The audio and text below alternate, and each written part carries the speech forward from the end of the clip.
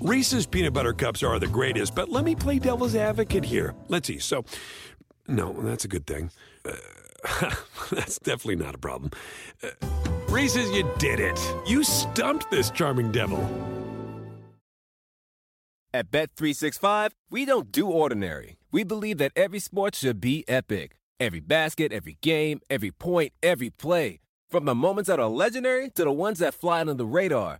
Whether it's a three-pointer at the buzzer to tie the game or a player that goes 2 for 2 at the foul line. Whatever the sport, whatever the moment. It's never ordinary at Bet365. 21 plus only. Must be present in Virginia. If you or someone you know has a gambling problem and wants help, call 1-800-GAMBLER. Terms and conditions apply. Welcome to the Sports Garden Network podcast, your source for sports entertainment, incredible sports wagering intelligence. Welcome, sports fans. This is Wagering Week. I'm Tom Barton. That's right, we are Wagering Week. Facebook and Twitter is how you get in touch with us. It's Sports Garden, Garten, 855, the number 4, Garten, iTunes, iHeartRadio, any of our fine syndicated affiliates. That's how you can get in touch with us and check us out. Make sure you check out every single week. We have WannaBet Weekend Edition going on in more than 100 places across the country. That is always a fun listen as well. Well, guys, look, we're in the middle of the dog days of summer. Here we are. We're at that point in the sports betting season where there's really only baseball to bet on. Obviously, you know, you have things like the Summer League you could jump on. I was watching some Wimbledon, and you have some golf, obviously. But out of the big major sports and the big betting sports that most people jump on top of, it's really just baseball right now. But it's not turn your brain off and just kind of forget about betting season, because there are futures plays for the NFL coming up. College football is actually about 45 days away, depending on when you're listening to this. The NFL is about 55 days away or so, depending upon when you're listening to this. So camps are starting to open up. There's been trades, right? The Chicago Bears traded for N'Keal Harry from the Patriots. There are some decent trades going on there. The NBA, obviously, we talked about it. KD, all that situation is in the news. So you have a lot of guys. Where is Johnny Gaudreau going to land for hockey?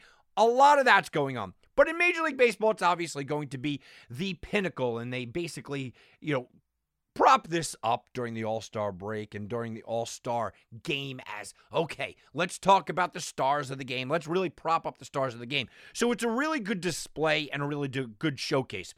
We're going to talk about how the betting angle is affected by some of these players, by how prop plays are affected by the All-Star game itself, and should you bet on the All-Star game. So it's going to be a baseball-heavy show today, but I do have some other stuff that we will definitely touch on. So let's start right away, and let's start with the best team in baseball. I do want to have a conversation about the New York Yankees, because there's a lot of differing opinions about the New York Yankees. Look, you don't get to a record pace in wins by accident, okay? The New York Yankees are at a record pace for wins. The New York Yankees are crushing it. They are pitching as well as anybody in baseball. Their bullpen is as good as anybody in baseball. Their hitting is led by the MVP, who should absolutely, yes, be the MVP, and Aaron Judge, and he is crushing it more than anybody else in baseball. I mean, we could just go over this over and over and over and continue to come up with the same results, that the New York Yankees are just the best team in baseball right now. So why would they worry? Well, there are some concerns with the New York Yankees, and the concerns are valid.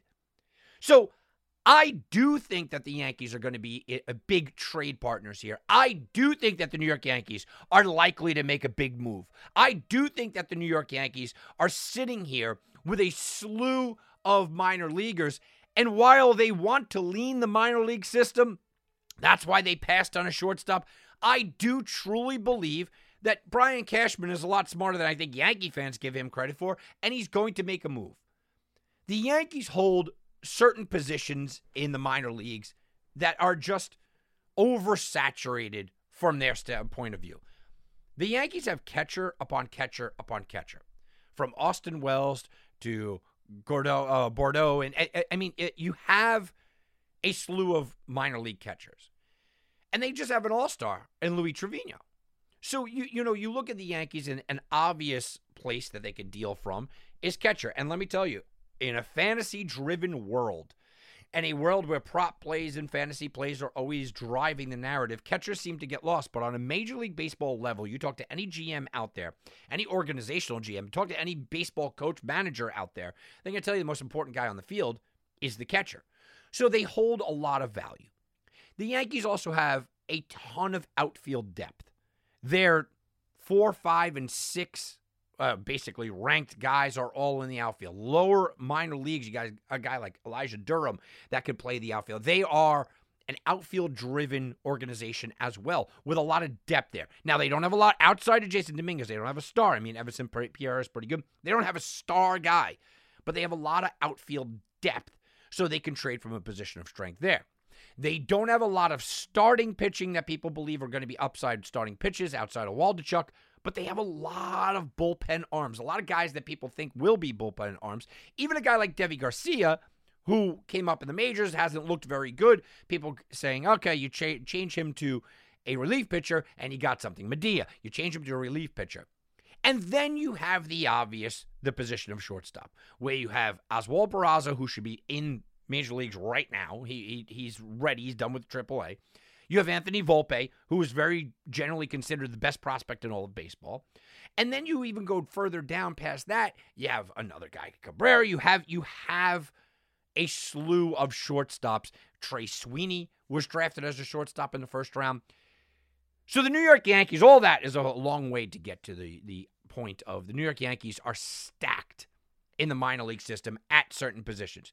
You're not going to find first baseman. There's not too many second basemen out there. They don't really have a really long-term prospect at third base unless they move Trey Sweeney over. Their starting pitching, like I said, it's a little top-heavy, but it's a little weak. It doesn't run very deep, and a lot of people don't think that a lot of their starting pitchers are going to stay starting pitchers. A lot of people believe that they're going to eventually have to change positions and be a relief pitcher. Okay, but they have the positions of strength. And while we look at the New York Yankees as the great team that they are right now, I do think that they're going to be heavily involved here in the trading deadline. And I think from a betting perspective, we have to pay attention to that. I know a lot of these, it's obviously not on any of the local apps, but a lot of the offshores and things have, where will this guy land? Where will that guy land? And the Yankees are not getting a lot of credit there. The idea also of the New York Yankees obtaining somebody will affect some of these future plays. I think they do. I look at the Yankees as a flawed team. Now, there's not a lot to be made about Clay Holmes breaking down the other night against the Reds. It's the first time in 59 games that the Yankees led by 2 or more runs after the 8th inning and gave it up. So Clay Holmes has been absolutely fantastic. The Reds were something like 0-59 after trailing by 2 runs or more going into the 9th inning. So to me, I'm writing that up as a pure fluke. The Yankees' bullpen shouldn't be a problem. It shouldn't be a problem because they are getting Zach Britton back. Johnny Loizaga is coming back. Michael King looks purely dominant. Clay Holmes looks good. They still have Aroldis Chapman there. So they're getting reinforcements for something that doesn't even need reinforcements through their own system. I didn't even mention any of the farm teams. So I wouldn't look at a big arm, but a guy like David Robertson can certainly come over. Andrew Chafin from the Detroit Tigers is a decent lefty that they could plug in. Maybe there's a minor deal there, but it's nothing I would worry about one way or the other. Overall, I think that's going to be perfectly fine. You get to their starting pitching, though, the pitching that led most of baseball for most of the year in ERA. They have been absolutely fantastic. They have 2 starting pitchers going to the All-Star game in Gerrit Cole and Nasty Nestor Cortez. Jordan Montgomery has been fine. Jameson Taillon has been really good. Luis Severino has been absolutely fantastic. You could probably make an argument that Severino had an argument to go to the All-Star game. So they look great. But here's my problem with the Yankees, and I've mentioned it here before. Outside of Gerrit Cole, who we know how good Gerrit Cole is. Outside of Gerrit Cole, who's going to pitch you 200 innings if you ask him to. Nasty Nestor Cortez looks fantastic. Guy's never pitched 100 innings in his career. They're not going to ask him to pitch 180 innings. He's not going to go deep. Luis Severino missed the last year and a half or almost 2 years, basically, for arm injuries, for problems, for situational arm problems that you do not want to mess with. He looks great. You're not going to ask Luis Severino to pitch 180-plus innings. even though he was a workhorse when he was here early on in his career. No, absolutely not. Jordan Montgomery is a guy that I think you could push up to 180 innings and feel comfortable, but he's more suited to be a 4. And then you have Jameson Taillon, who has had injuries himself, has really gone he's got about 150 innings limit. And, oh, by the way, he's looked absolutely atrocious, and his ERA is now pushing up to over 4. I think the Yankees go get an arm. I think the Yankees understand, while we might not have to go to a 6-man rotation, we don't want to push 3 pitchers and hope that they all get to 180 innings. We need fillers. Now, J.P. Sears has done a really nice job, jumping in and filling in. And they can have a guy like Clark come in and fill in for a couple of games here and there. But come the playoffs, I think the Yankees are looking at it like this. Come the playoffs, we have our ace. Gerrit Cole is a secure ace. Our number 2 is Nestor Cortes. Our number 3 is Luis Severino. At 4, we could get by with Jordan Montgomery if Jameson Taillon isn't pitching well. But here's the thing. Do the Yankees feel very comfortable starting Luis Severino if he has to pitch 180 innings this year? I don't know what Luis Severino is going to look like late August or early September. Neither do the New York Yankees. What about Nestor Cortes? He's been fantastic. Every Yankee fan loves him. He's great. Do the Yankee fans really feel comfortable with Nestor Cortes racking up the innings and you put him in a playoff game at that point?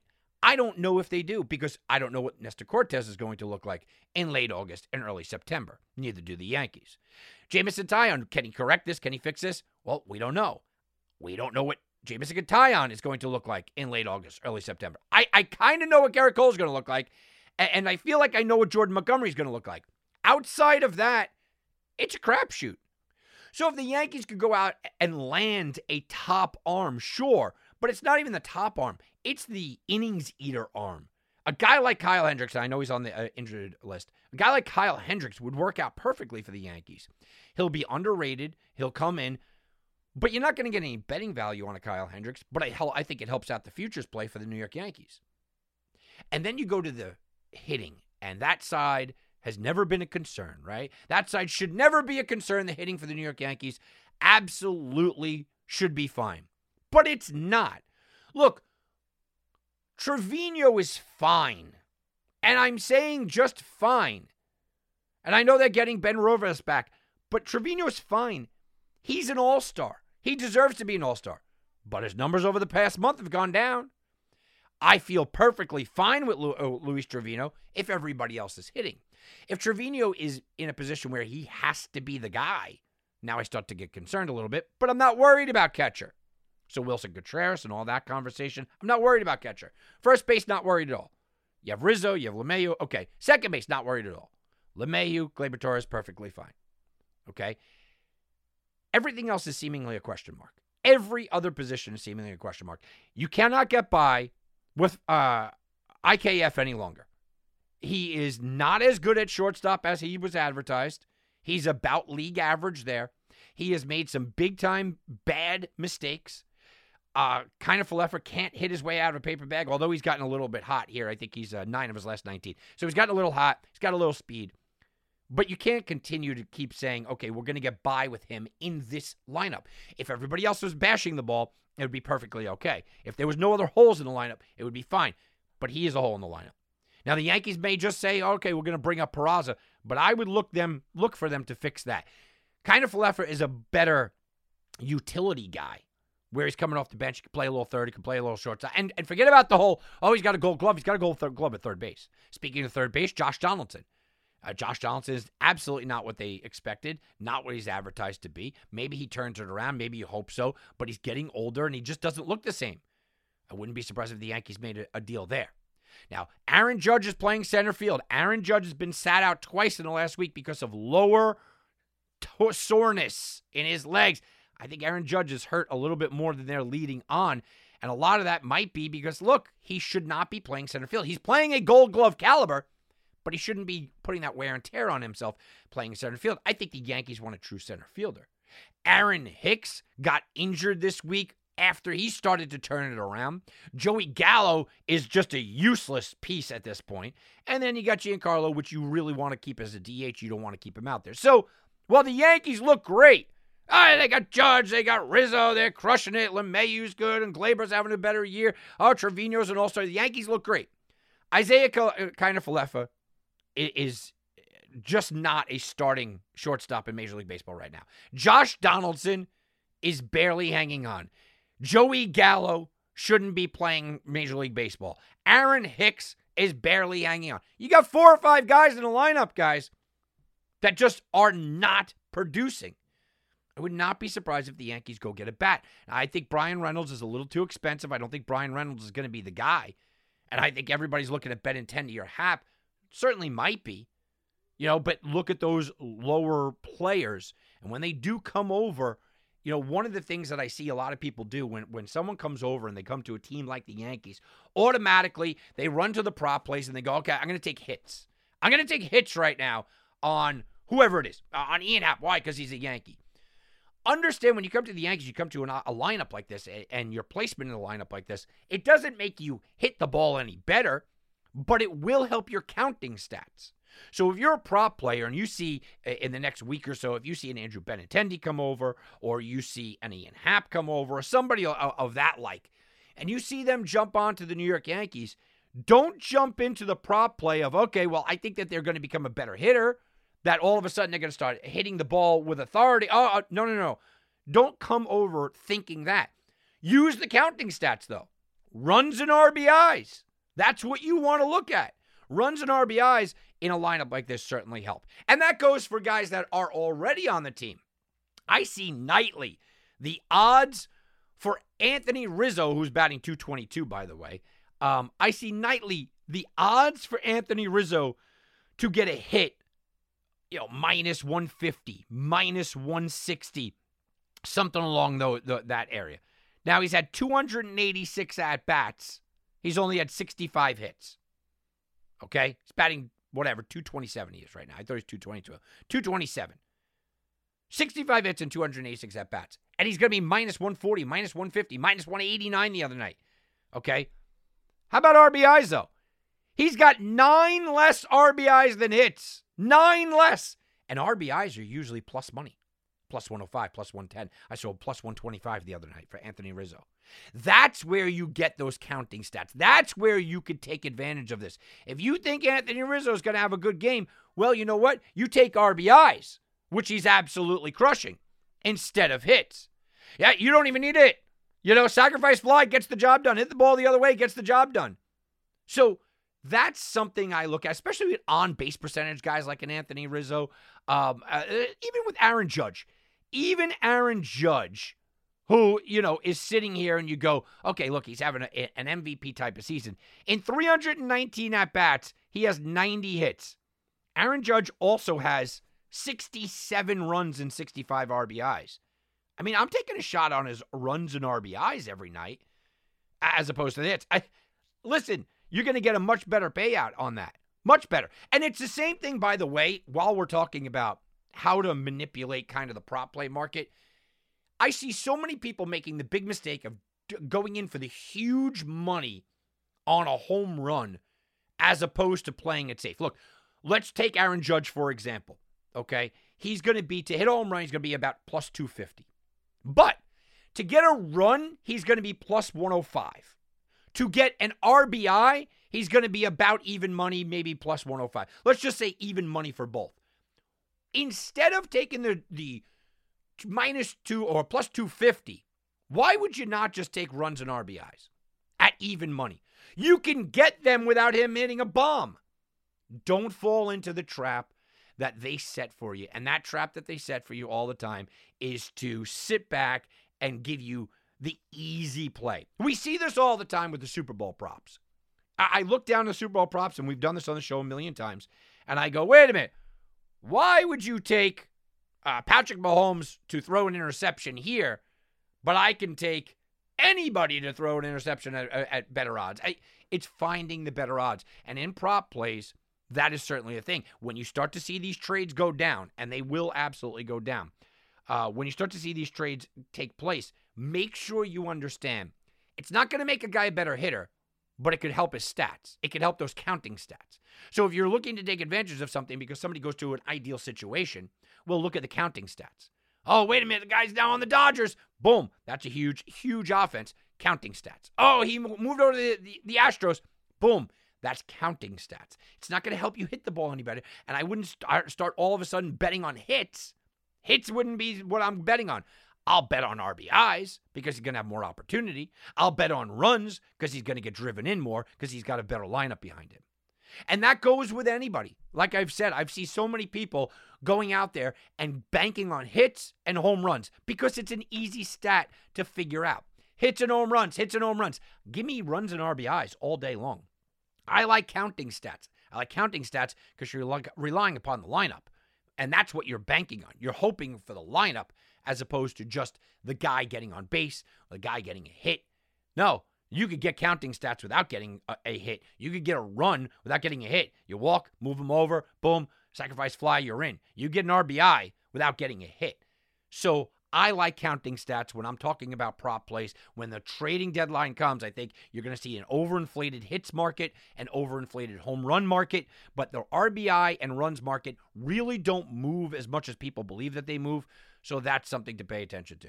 All right, let's take a quick timeout. We'll come on back with a little bit more baseball. We'll get into other sports later on in the show, right after this on Wagering Week.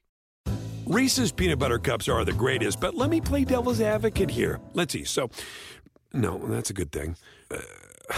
That's definitely not a problem.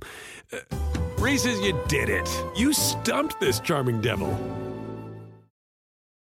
At Bet365, we don't do ordinary. We believe that every sport should be epic. Every basket, every game, every point, every play. From the moments that are legendary to the ones that fly under the radar. Whether it's a three-pointer at the buzzer to tie the game or a player that goes 2 for 2 at the foul line. Whatever the sport, whatever the moment. It's never ordinary at Bet365. 21 plus only. Must be present in Virginia. If you or someone you know has a gambling problem and wants help, call 1-800-GAMBLER. Terms and conditions apply. And now back to Wagering Week with Tom Barton. I'll bet you $20 I can get you gambling before the end of the day. No way. I'll give you 3-to-1 odds. You're on. What are the odds? What are the odds? Well, Baker Mayfield is now a Carolina Panther after leaving the Cleveland Browns, being traded away for basically nothing, and the odds are a-moving. Well, this opened up at Cleveland minus 3.5 at the beginning of the year, and you were able to get it at about 2.5 before the Baker Mayfield news came out with a lot of speculation of what was going on. Right now, depending on where you're looking, it's either minus 1.5 Cleveland or minus 1 on the road and falling. I have even seen a half number put out there. There are some sports books that the speculation is will flip and make the Panthers the favorites. That is, what are the odds? I have to tell you, I bet you Carolina becomes favorite. I think Carolina goes off in, how many days are we looking at? Under 60 days, 55 days or whatever. Carolina's going to go off as the favorite there. They're going to be the favorite. Most sports books in the country right now, I'm looking at all of them. Most sports books, it's Carolina's getting 1.5 or so. There are some that they're getting 1. I bet you they go off as the favorite. That's what I think that the Baker Mayfield news will sink in. I don't think a lot of people are betting week 1 right now. So they initially bet it. It fell down.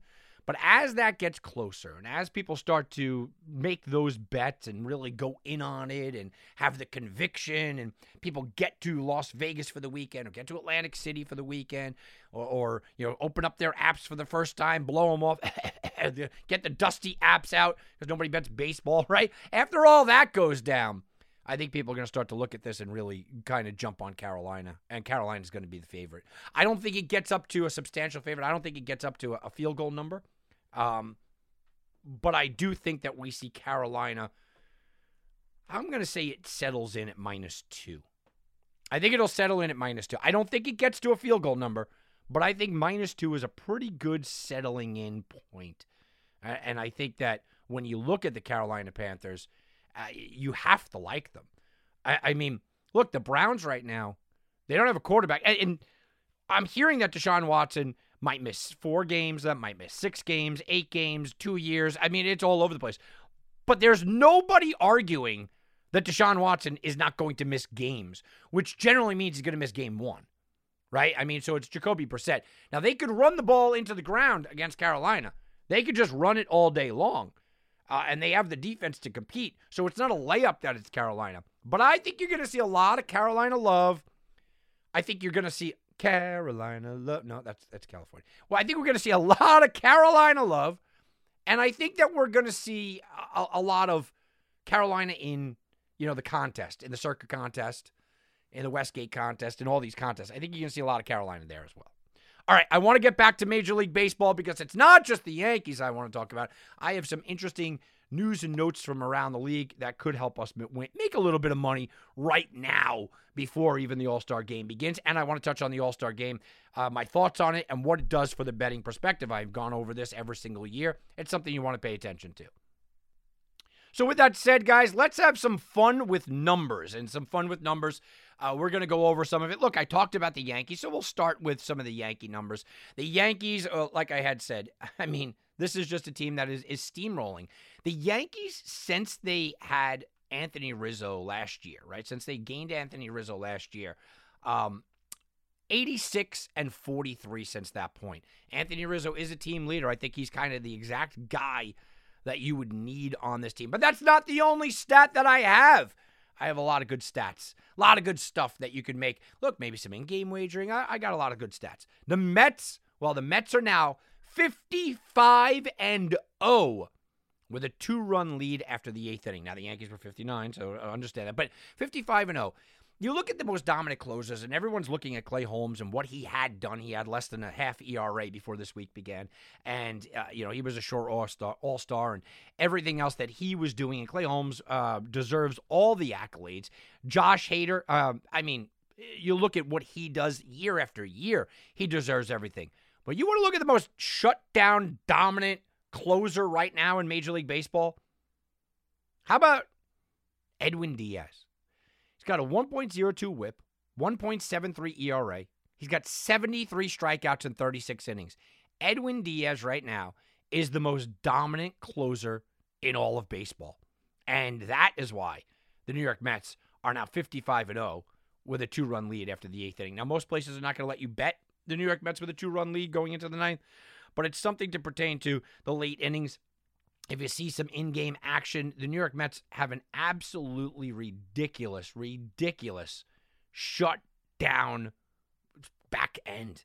I mean, they are getting contributions from everywhere. Even Ottavino has now stepped up. Drew Smith has been good. I know he's hit a couple of bumps lately. Seth Lugo has been good. The New York Mets, after like the 6th inning, are just one of those dominant bullpens that I don't think people are paying as much attention to as they should be paying attention to. How about the Angels on the other side of this? Joe Maddon, since he's been fired. Look, I was on the air. I said it at the time. Joe Maddon should not be fired. This is not Joe Maddon's fault. But since Joe Maddon has been fired, well, the Angels have now gone out and gone a robust 11-50. Their winning percentage is .080. Wow. Yeah, that didn't work out the way they wanted. I'm going to tell you this as of July 13th, which is when I'm recording the show. Adley Rutschman was called up on the Orioles, on May 21st. So Adley Rutschman on May 21st was called up to make his Major League debut. The Orioles at that point had a 16-24 record. Since Adley's debut, the Orioles have now gone 29-20. They are 26-17 when Adley makes an appearance. You don't think a catcher can change things, guys? These are numbers to tell you. A catcher can absolutely change things.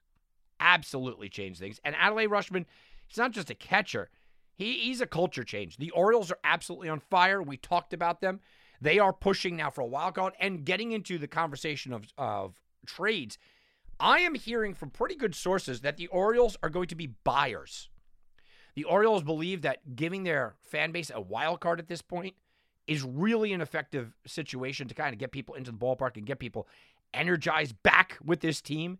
And you look at the Baltimore Orioles and you go, their farm system is fantastic. Grayson Rodriguez and DL Hall on the pitching side, Gunnar Henderson, Westberg. You have a lot of young, talented players coming up. And again, Vera, they have a lot of young, talented players coming up in generally the same positions. Second base, shortstop, third base, kind of that sort of area.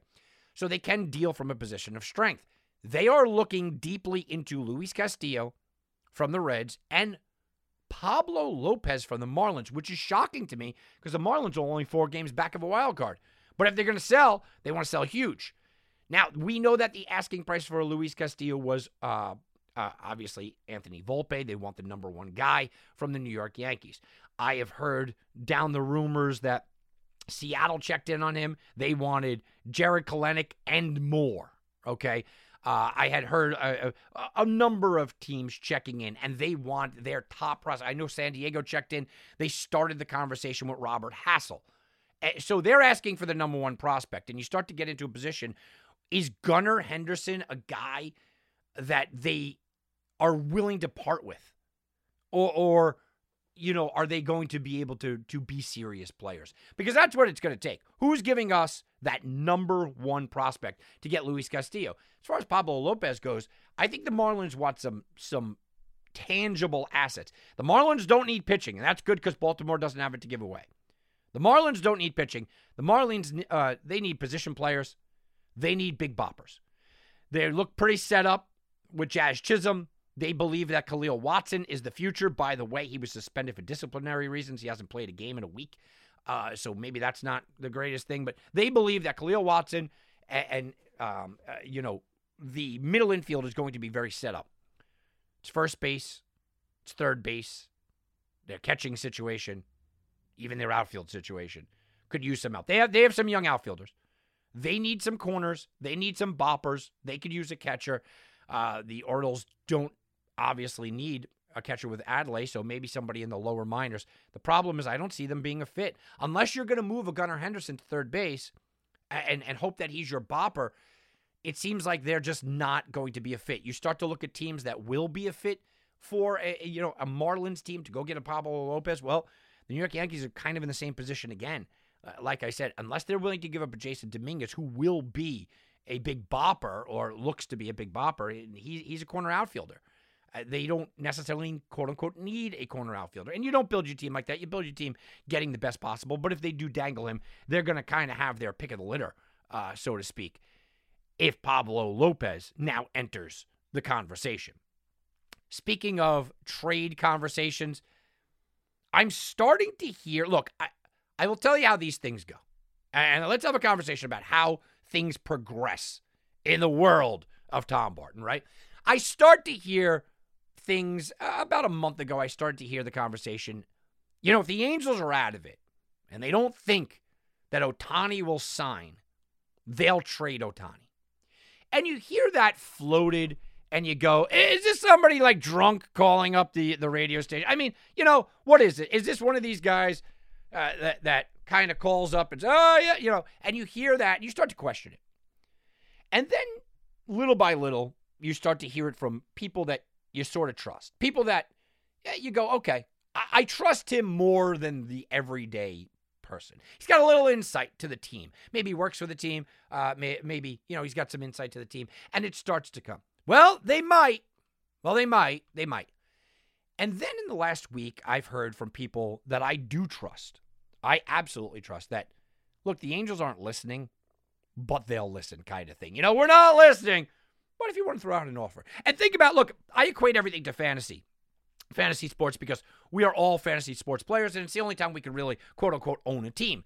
If you have the best player, okay, if you're sitting there for the next football season, you have Jonathan Taylor on a keeper team, you probably don't want to trade him, but you're going, hey, blow me away with an offer. Look, I'm not listening for Jonathan Taylor, but if you give me a huge deal, maybe I'll take him. So you want to field those offers. I think that's where the Angels are with Ohtani.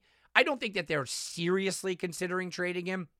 But if somebody comes over the top and they sit down with Ohtani and he really does kind of come clean. Look, I don't think we could win here. Look, this week, the general manager of the Angels said, I think we can. I see a path to winning with Trout and Ohtani. Okay, I get it. But it's also an Angels team that has dealt with nothing but futility and problems. I've also heard Mike Trout being dangled, but Mike Trout has the rights to go anywhere he wants. Mike Trout just signed a brand new contract. He gets to choose where he goes. So unless Philadelphia comes calling, I don't think Mike Trout's going anywhere. But it is speculation that you have to start taking serious when you start to hear maybes being thrown around. Ohtani may not sign with the Angels, and the Angels do not look like a playoff team this year. Look, I had them going to the playoffs. I had them win the division. I thought they'd be fantastic. It's just not working there. And Ohtani's a guy that, look, I'm building up my brand. I'm building up my name. I can't be on a losing team. I'm looking at Mike Trout's career, and I'm going, look, the guy's getting into his 30s. He's breaking down. He had back spasms this week, putting his body on the line, and he's never going to see a championship. That's how Ohtani's looking at it. And he's going, look, I could pick my team. I mean, think about the insane amount that would come back for him. And since we started with the New York Yankees, if the Yankees wanted Ohtani, okay, which, by the way, is a perfect fit for New York right now because you could play Stanton in the outfield, you put Ohtani at DH. They also need a pitcher. You get 2-1. How is this for a package? I'm just going to throw it out there. I have not heard this. But tell me that the Angels could turn this down. They wouldn't be able to turn this down. The New York Yankees giving up their number one pitching prospect in Waldichuk, Volpe, the shortstop, Wells, their catcher, and Jason Dominguez, the Martian, the future there. How does a team like the Angels look at their fan base and say, okay, we're not going to completely build your future? Anthony Volpe is the number one prospect in baseball. A lot of people think that Jason Dominguez has a chance to be one of the greats of the greats. Waldichuk is a true number one. And then Wells is one of the best catching prospects in baseball. You fill 4 positions in one move, and in 2023, you're competing. In 2024, you might be the team. I'm not saying you can't do it without Ohtani, but if he's deciding to not return, I ripped apart the New York Mets when they did this with Reyes. If you guys remember with Reyes, they did this. The New York Mets just got nothing in return, and I ripped them to shreds because we all saw it coming. I don't know if I'm convinced that Ohtani will not sign, but I'm leaning that way. And I'm getting to that point that Ohtani very much might not sign. And can Shohei Ohtani be on the trade block? Whew. That is a huge question that I think we need to start exploring. I think we need to at least have the fun conversation about it right now. Don't take it too serious yet, but right now. All right, let's take a look at the All-Stars. I love to get all heated about this, but I didn't get all that heated this year. American League All-Stars, Alejandro Kirk deserves it. Vladimir Guerrero doesn't deserve it. He doesn't. He doesn't. I mean, Rizzo should be the guy here, but I'm okay with it. I get it. The fans voted. Jose Altuve certainly doesn't deserve it. Rafael Devers, sure. Tim Anderson, I got no problem with. Judge, Trout, absolutely not. Stanton probably doesn't deserve this. And Ohtani, the DH. I'm okay with that. I don't like Yordan Alvarez not being there. And Yordan Alvarez should be there over Ohtani. But again, this is the fan votes. National League, Wilson Contreras, sure. Even though I think Tyler Stevenson should be there. Paul Goldschmidt, Jazz Chisholm, Manny Machado, Trey Turner. No problem with any of that. I mean, Machado, I could argue that Austin Riley should be the starter, but okay. Mookie Betts, Jock Peterson, absolutely. Ronald Acuna shouldn't be on this team at all. Bryce Harper, he's the DH. You're going to miss the game. I'm fine with that. American League Reserves, Trevino, yeah, that's good. Araz, Bogarts, Jose Ramirez. You could argue that Jose Ramirez should have been started. Andre Jimenez, no problem with the infielders. Absolutely none. George Springer, questionable. Byron Buxton, Benintendi. You needed a Royal there. I would have put Bobby Witt. I would have chosen Bobby Witt over Benintendi. Kyle Tucker, Julio Rodriguez, no problems at all. DH, like I said, Yordan Alvarez is going to miss their game. JD Martinez steps in there. I mean, what are you going to... I'm nitpicking now. Normally, I get upset. I am upset about the Bobby Witt thing because there's not a Royal fan out there that'll tell you that Benintendi's better than Bobby Witt. I think it's a little ridiculous. So I'm a little upset about that. You could argue that Jose Ramirez should have been the starter over Devers. Again, nitpicking. You really have one gripe, at least I do, and that's Anthony Rizzo should have made this team, at least for the reserve situation. By the way, legacy, Miguel Cabrera. National League Reserves, Travis d'Arnaud. I like it. I would have put Tyler Stevenson, but I like d'Arnaud a lot. Nolan Arenado, of course. Pete Alonso, yes. CJ Cron, absolutely. Dansby Swanson, definitely. Jeff McNeil doesn't belong on this team. Jeff McNeil shouldn't be anywhere near this team. Absolutely not. This selection doesn't make any sense to me at all. Jeff McNeil shouldn't be anywhere near this team. Kyle Schwarber, all right, I'm okay with. Juan Soto, reality-wise, Juan Soto and Ronald Acuna probably shouldn't be on the team, but okay. Starling Marte, another head-scratcher. Ian Happ, I'm fine with it. Wilson Contreras from the Braves is the DH, and Garrett Cooper. Garrett Cooper's perfectly fine. And Pujols is going to be the legacy. You look at this and you go, I mean, McNeil is a problem. And no Austin Riley is my big gripe. Austin Riley should not only be the starter here, but I've talked about this with you guys. Austin Riley is my pick right now to win the MVP at 25-1 odds. Austin Riley's on the pace for 45 home runs, 120 RBIs, and 110 runs. He's going to bat 285. That's MVP numbers. That's not leave this guy off the All-Star team. Oh, and by the way, his team is chasing for first place. Ridiculous. American League starting pitchers, I think they did an amazing job here. McClanahan, Cortez, Manoah, Framber Valdez. All right, maybe you don't like that. Martin Perez, Paul Blackburn. You needed an A in there. Verlander, Cole, Ohtani, Clay Holmes, Clase, Soto, and Lopez. I wouldn't have put Soto there, and I would have put Michael King. Other than that, I think they did a tremendous job, the pitching-wise. People are going to argue Gausman. I think Soto's the only guy. And you go, well, the Detroit Tigers needed somebody. Well, they got a legacy guy in Cabrera. And I don't know how that works out, but I think he's their legacy guy. So you don't need Soto. But then he would say, oh, well, I'm taking a spot from a team. National League pitchers, Kershaw, Alcantara, Burns, Castillo, Max Fried, Gonsolin, Joe Musgrove, Edwin Diaz, Josh Hader, Helsley, Bednar, Mantiply, and Rodon, who is going to be the replacement for Hader. Fantastic job here as well. Fantastic job. I usually get real heated, real angry about the All-Star game. I hate the snubs. The selections are bad. Outside of Austin Riley, who I could pull my hair about, and I do think that Anthony Rizzo really does belong here. Outside of those two, which they are huge too. Anthony Rizzo, is on pace for 40 home runs and 100 RBIs, and he's not going to make the All-Star team. By the way, and I gave the stat how good the Yankees are, and he might be the Gold Glover at first base in the American League. I mean, what else does the guy have to do? But he is batting .227. So I could live with the Anthony Rizzo. I could live with Michael King not making it, even though I totally believe he deserves it because he's a middle inning guy. He's not a closer. I know they don't get the credit they deserve. Okay, I can live with both of those guys not being on it. I can't live with Austin Riley not being here. I just can't do it.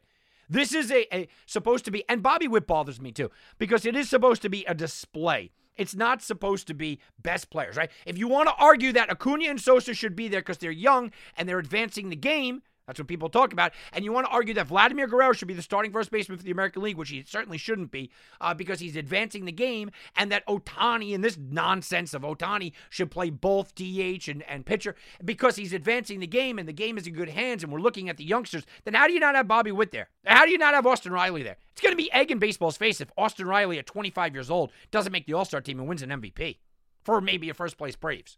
I mean, it's going to be egg in the face of baseball, and it's ridiculous. The guy's got the numbers across the board better than Manny Machado. More runs, more home runs, more RBIs. Doesn't have batting average, but it's not that much of a disparity. 285 to whatever, 305. It's right there. It's right there. I mean, that's into the future. These guys are carrying the future. Now let's go bet to the future. We're sending you back to the future. Okay, all right. Bet to the future.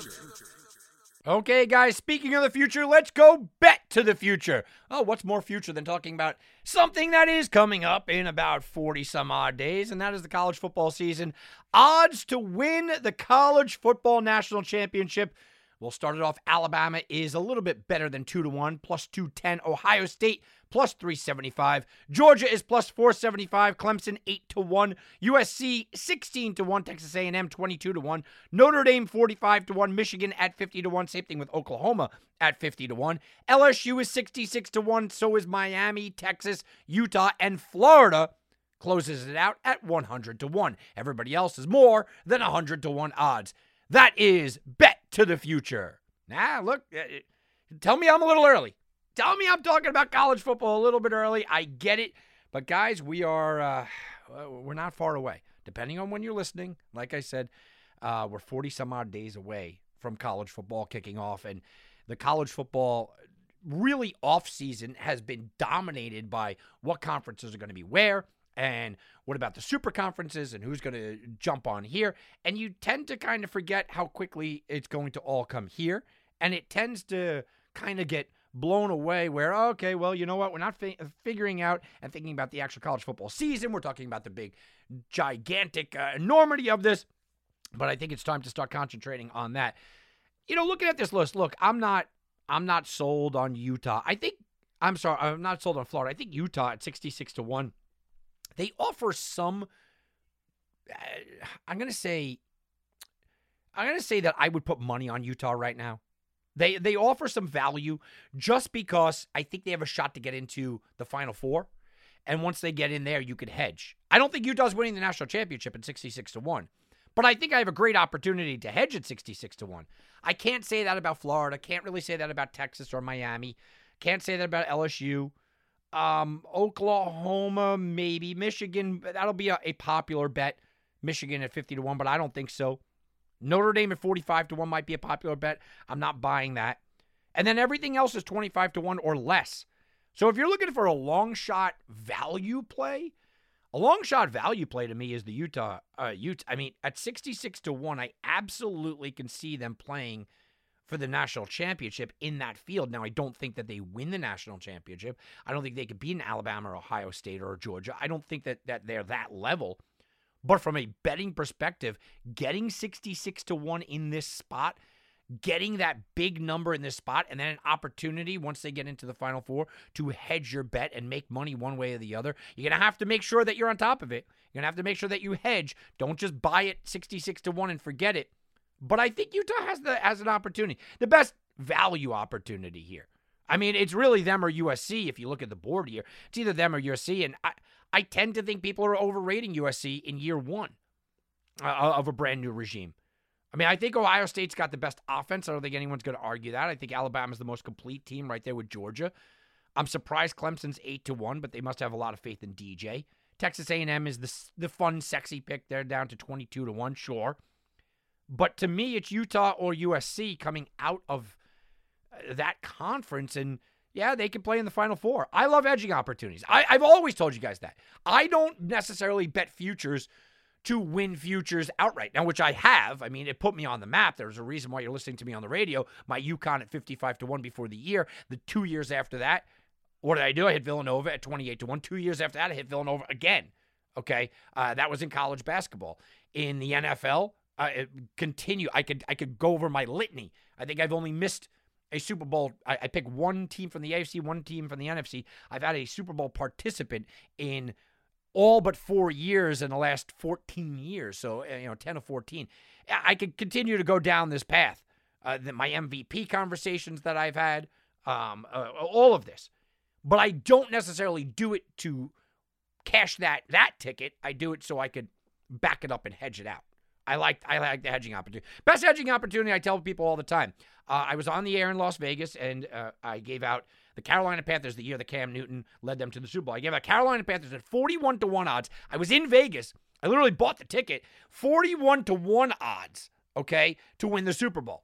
Well, by the time it got to the Super Bowl, the most brilliant, amazing thing happened because Carolina was the favorite in that Super Bowl against Denver. So I was able to hold a futures ticket at 41-1, and I got Denver on the money line at plus a pretty good amount. I think I was plus about, not quite 2-1. So I was able to get that, and that was my hedging opportunity. I was the most unhappy guy cashing in like a $10,000 ticket that day because I could have won about $40,000. Right? I was the most unhappy guy cashing in a $10,000 ticket, but that's what you do. You set yourself up to hedge, and I think Utah can set us up in a pretty good position to hedge this out. So in that vein, speaking about futures plays, I want to have a conversation about some futures plays.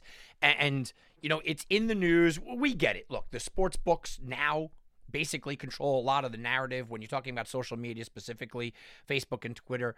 But the sports books are controlling the narrative. That's why you see, Johnny from Michigan hit a 14-team parlay, put down 8 cents and won $3 million. I mean, you see that because they want you to try that parlay. We do see a lot of narrative being constructed by the sports books that are out there to push people into making different kind of bets. So when you are talking about Super Bowl bets and futures bets overall, you do have to talk about that mentality of having the hedging opportunity. A lot of people don't do that. I would say, I would go out there and without my scientific data, I would go out there and say like 90% of people, they fly in. It used to be a lot into Vegas. Now we all have an app on our phone, but they fly into Vegas for that convention weekend, the IT convention weekend. And, you kind of like making eyes at Mary from across the hall, hoping something happens at the buffet. All these guys. And they go, hey, why don't I throw $100 on my hometown team? And doesn't matter what hometown you're from. What difference?